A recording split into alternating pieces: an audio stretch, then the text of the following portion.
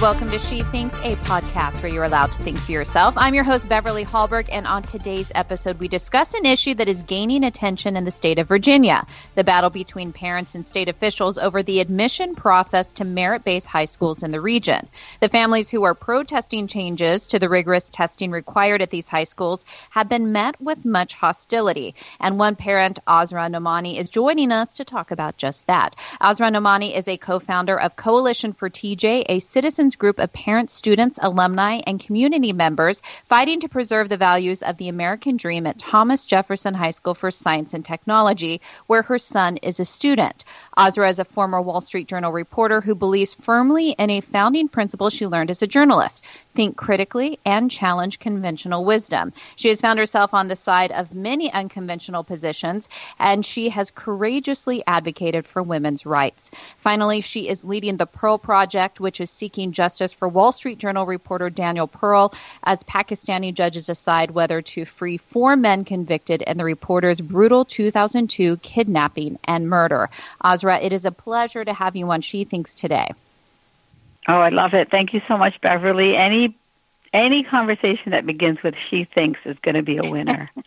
Well, I am very interested to know what you think about what is going on in your son's school. Now, I do follow you on Twitter, so I have seen your tweets. I've been following this a bit, but just for the sake of kind of backing up and telling us the whole story, tell us about the school that your son goes to, what that school has been known for, and what changes have been instituted that you've been fighting against. Oh, absolutely. Since you follow me on Twitter, you know my sleeping habits too, right? 3 in the morning. Exactly. I'm up at 7 in the morning quite often. Exactly. It's as if during coronavirus we just roll right out of bed into work, right? Exactly. But at least we are working, and at least we're healthy. So I'm happy for that, and grateful. But Beverly, so I'm a mom, just like so many of your listeners. And I'm also a working mom. So for 30-some years, I've been a journalist. Little did I imagine that I would have to turn my investigative eye toward my son's school. I've been a Fairfax County, Virginia mother since my son was in kindergarten. We moved to Fairfax County, which, if everybody doesn't know, is right outside of the nation's capital.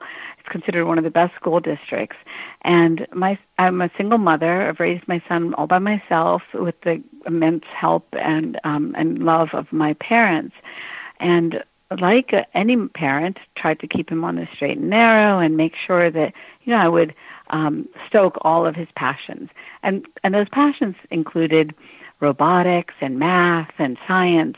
And so in Fairfax County, Virginia, we have this school called Thomas Jefferson High School for Science and Technology. It was created in 1985 in the midst of America's drive to beat the Soviets, right, in science and technology. And it became the premier high school in America over 35 years, number 1 on U.S. News and World Report's rankings. So you have to gain admission in 8th grade through a test. It's a science and math test. There's a reading component to it. And then you move on to a second round after you hit a certain bar, and they include teacher recommendations, GPA. But it's amazing because it is race-blind and merit-based. And the race issue enters into it because what's happened in Fairfax County demographics is that the number of students at TJ has dramatically shifted since the 80s, so that today we have 70% Asian students, 20% white students, and 10% Black, Hispanic, and multiracial students. My son is one of those Asian students. I was born in India, and he is our first-generation American here in the United States. When I walked in for the first time, I felt like I might have been back in a shopping, plaza in Delhi, because there were so many parents from India. There was sugarcane juice at a back-to-school night, biryani, if anybody knows that meat and rice dish that we oftentimes have at weddings. Rich diversity, but unfortunately, we are on the wrong side of brown for our educrats and our policymakers in Virginia. Well, let's get into that a little bit. So, what exactly are the proposed changes, and have these changes been made, and who is behind these changes? Who is calling for changes to what you said has been a premier school since 1985? Well, for many years, there's been this issue of underrepresentation of Black and Hispanic students at TJ. It's a concern of mine also. I would love to see increased diversity from those groups. But what we have in Fairfax County, like a lot of school districts around the country, is a failure to educate students of those underrepresented minorities at even the elementary school level. So that in Fairfax County, for example, reading comprehension in some of the schools with predominantly Black students is at 50-something% versus 80% in communities where there might be mostly white or Asian students. And so they call it the achievement gap, right? And it has to be closed, absolutely.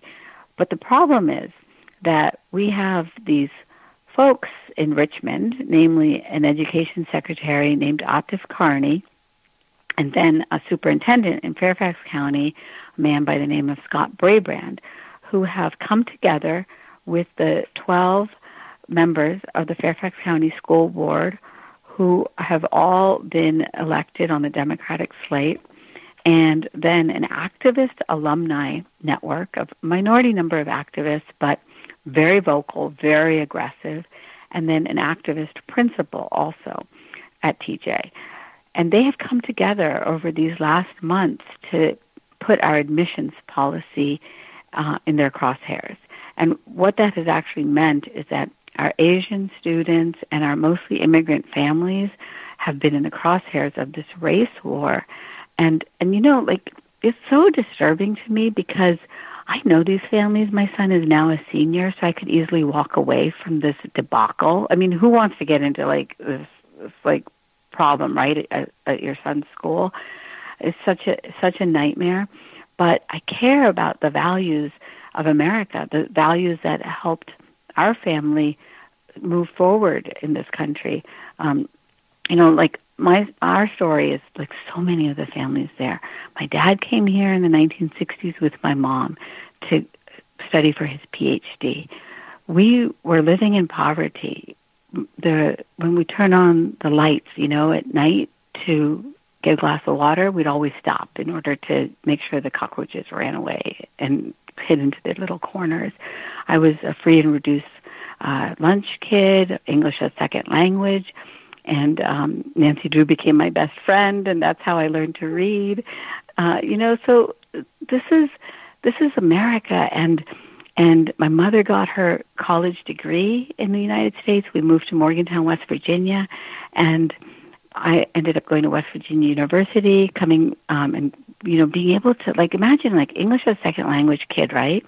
And then I get to work at the Wall Street Journal at the age of 23, like writing this premier flagship newspaper, covering, you know, the titans of industry and politics and lobbying. And that's America. That's the beauty of America. It just works so hard, and that's what we reward is hard work. But that's what these families are. They fled the communist regime. They lived in China. They fled the communist regimes in Eastern Europe. Like our white families that are at TJ are many of them immigrant families that have come from Eastern European countries. You know, these former Soviet Republic nations. We have a mom, Yu Yan, who marched in Tiananmen Square against the repression there. And what happened is in June, in response to the new, you know, heightened awareness about racial issues in this country, we got a letter from our principal telling us that we needed to all examine our privileges. And I just thought to myself, oh my gosh, like, do you even know us? Like, do you even know that each one of us has our own story and our own journey? And that's what really just offended me and hurt me, you know, because at a time when they talk about don't make caricatures and stereotypes about people, here was a caricature being made now of our Asian immigrant families, and it's just gone downhill from there. It's just been a nightmare to live through over these last months. I can't even tell you how hurt and really traumatizing this experience has been to see our families under attack from policymakers who don't even see us as human beings anymore. We're just the wrong statistics for them. And I want to get into some of the pushback, and that's to put it very mildly in comparison to what you've actually faced. I want to get into that, but before I do, I want to play devil's advocate just a little bit. What do you say to those who make the claim that the changing the school admissions process is only about making it more inclusive, that when you can allow more minority students who are Black or Hispanic into a school like this, they're going to rise to the challenge, that being around other students who are there because of their scholastics, that will help the other students who maybe get a scholarship to go there, or maybe based on their socioeconomical status, they were able to get in. What do you say to those people who think this is going to help the students that you say actually do need help, that we need to figure out how to close that gap? Yeah, I mean, we absolutely want to see more students come in to succeed from the underrepresented minority groups and the socioeconomic groups. Absolutely. The important word there is we want to see them succeed. What is happening, unfortunately, is that the superintendent and the school board have come up with this unbelievable idea to replace the merit-based race-blind admissions test with a lottery. So they're going to have this minimum 3.5 GPA that you have to have in order to enter into the pool. And then, a couple other things that they've tacked onto that to make it seem as if they're really going for the academically advanced kids. But the pool is going to be thousands of kids. And when you pick their names in out of a lottery, or just their other option is this kind of euphemism they call a hybrid plan, which is just kind of like guesswork on who you want to select to have come into the school, you're actually not going to make sure that the kids are at that academic level that they need to be to start freshman math at TJ. The requirement right now is Algebra 1, but most kids have taken geometry, and by freshman year they're taking research statistics that I took in grad school. By sophomore, junior year, they're taking calculus. Some of them are taking multivariable calculus. And to be devil's advocate too, some people would say why do you have to push kids so far? But there's this whole category of kids that are called gifted learners, which, has become a dirty word in some circles. But just like we think of folks that are special ed kids that are developmentally disabled, there are kids on the other end of the spectrum that are academically advanced, higher in processing and faster in processing, that are at-risk kids, too, in our school systems. Those kids will be the ones that maybe drop out because, other kids will. I mean, I was that kid where I was always raising my hand, right? I have another question, and you don't sort of get the social cue that, hey, nobody else wants to hear your question anymore. So definitely, kids that are from all groups that kind of meet those standards should definitely be affirmed, celebrated, and supported. What is happening, though, is this new system that they've got is just really like a random gamble that they're putting kids almost like numbers into this system in order to see if they might succeed. But there's no evaluation that they're academically ready. And to the point of why does it matter? It matters because what we did as a state is we decided that we were going to invest in a school that would help to meet those kids that are academically advanced, ready to create new inventions by even senior year when they're doing senior lab, that are going to be our innovators and engineers and inventors. And it's not just oh, I'm interested in robotics or I'm interested in science. It's that you've shown by 8th grade that you've got that skill level and that capacity. And so unfortunately, they're being lazy in their solution just to look good. And that is not going to serve any of these kids well. That's what we're really worried about also, is that what they're trying to do is basically look good at a time when it is the politically correct thing to do, but their solutions are just going to fail these kids also. Well, the result of this is going to be that the academics aren't going to be as rigorous as they have been if you need to teach in a way so that those who aren't as gifted are able to succeed as well. So you're going to see the standard go down, which leads me to my next question, which is, I'm curious, what has your son said about this? Like you said, he's a senior, so this isn't going to impact him as much, but what have his fellow classmates said? What do other parents say? I mean, I'm assuming you have a lot of support behind you in speaking out against this. Yeah, we have a lot of support. And, this is a really important question that you're asking, because our story is just a case study in a national crisis that our country is going to have to navigate over the next years related to K through 12 education. What will happen at TJ is what is happening at every other school, where the attempt to be politically correct is meaning that we're getting rid of grades, we're getting rid of attendance as a benchmark for performance at the school. And so, and what's happening in that dynamic is that if anybody stands up like we have, you're called racist or you're called, intolerant.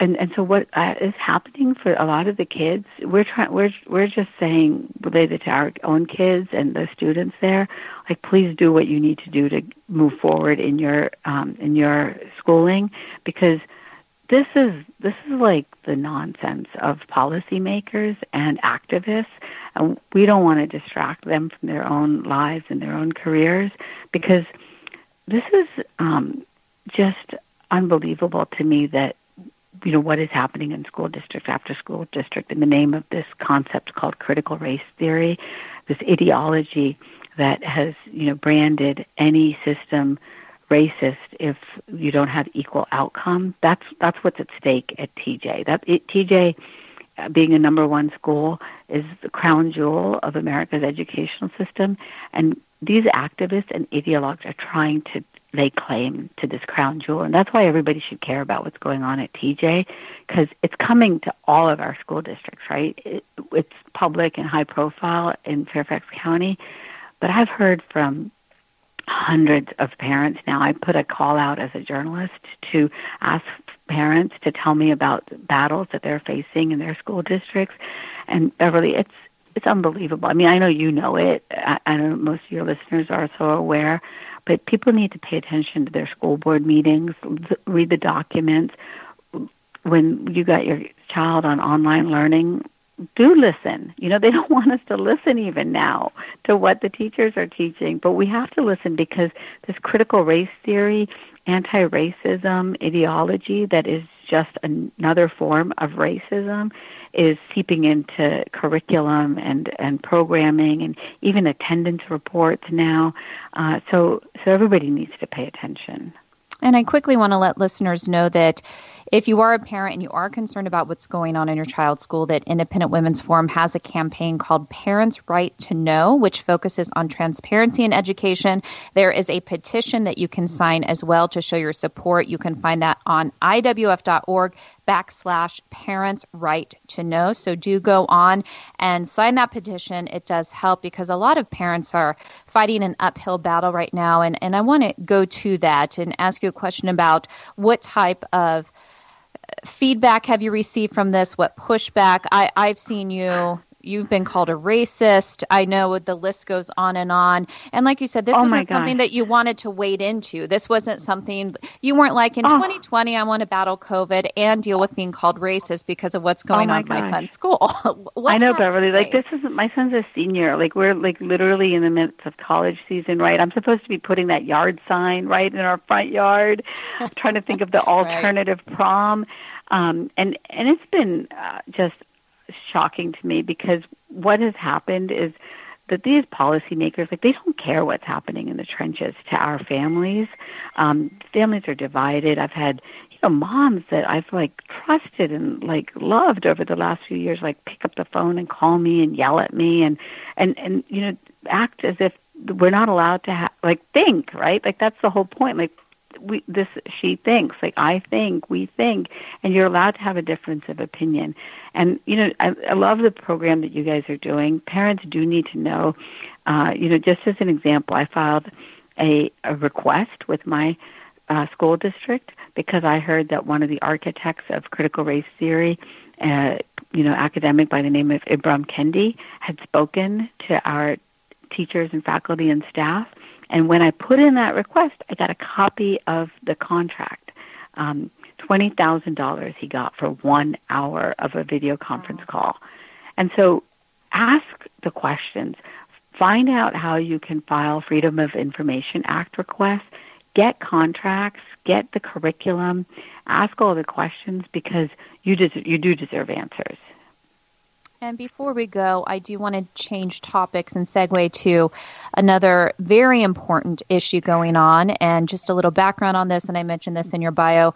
You were a friend to Daniel Pearl. You were the leading person behind the Pearl Project. You were seeking justice for Daniel Pearl, who is the Wall Street Journal reporter who was killed and beheaded in 2002.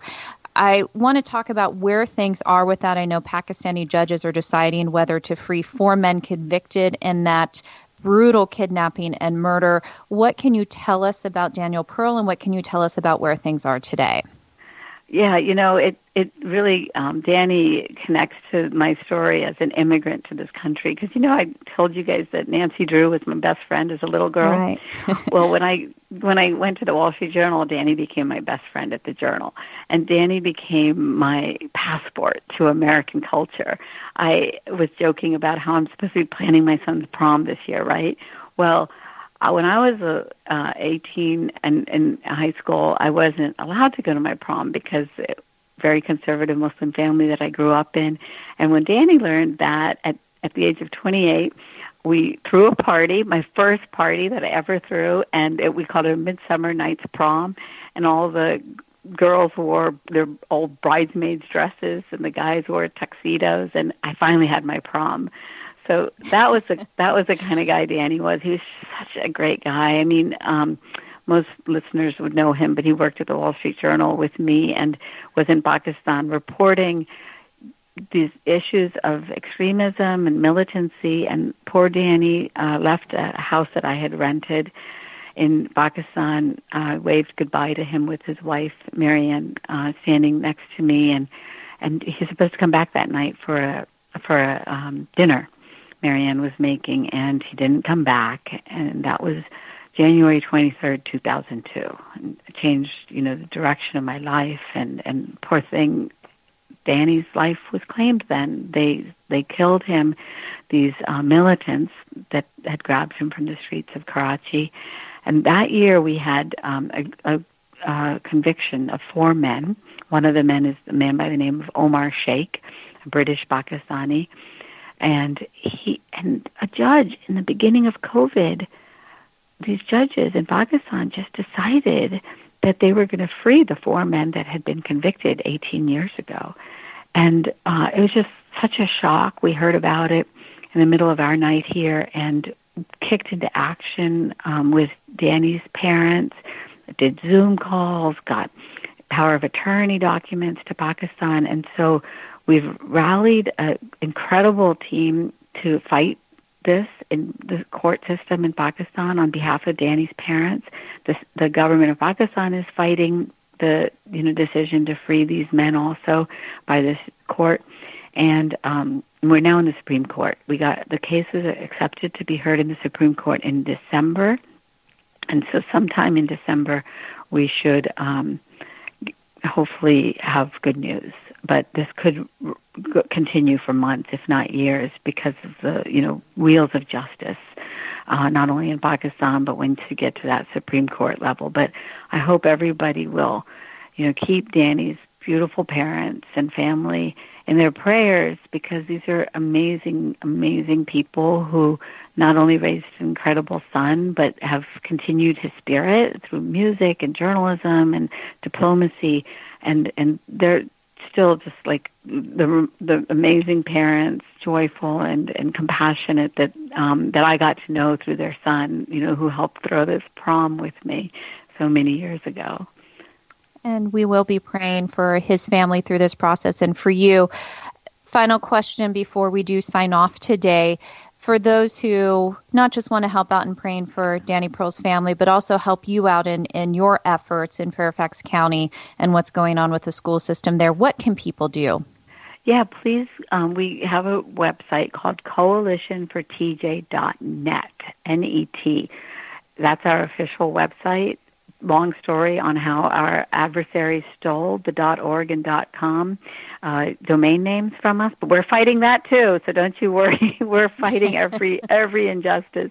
But please go to coalitionfortj.net, sign our change.org petitions, and support us. Join our mailing list, and we'll keep you updated. And I'm at Asra Nomani on Twitter. Please direct message me if you have any ideas, if you've got the same nonsense going on in your school district. We're connecting as parents, and I love the work that you guys are doing. And that's why I wanted to talk to you all, because in the dark of the night, when I'm out there tweeting or when I'm getting under attack, it's your leaders that have my back. And I'll never forget that. Like, I'll always, to my dying day, remember how you have always had my back, and I just really appreciate it, because that's sisterhood, right? Of people who are just working with sincerity and good intentions for this world. So I just want to thank you all for having created an organization and a network that cares about each other. Well, thank you so much for saying that, and also for all the fighting you've been doing in the trenches this year. I want to also remind people once again that if you are interested in our campaign called Parents' Right to Know, do go to IWF.org, sign our petition there so that we can, as a team, work on knowing what is going on in our child's school. So we thank you so much, Azra, for joining us, for all that you said today, and best of luck to you as you continue your fights in the trenches. Oh, thank you, Beverly, and everybody that's listening. Stay strong, and remember, courage is contagious. And thank you for joining us. Before you go, Independent Women's Forum does want you to know that we rely on the generosity of supporters like you. An investment in IWF fuels our efforts to enhance freedom, opportunity, and well-being for all Americans. Please consider making a small donation to IWF by visiting IWF.org/donate. That is IWF.org/donate. And last, if you enjoyed this episode of She Thinks, do leave us a rating or a review on iTunes. It does help. Also, we'd love it if you shared this episode and let your friends know where they can find more She Thinks episodes. From all of us here at Independent Women's Forum, thanks for listening.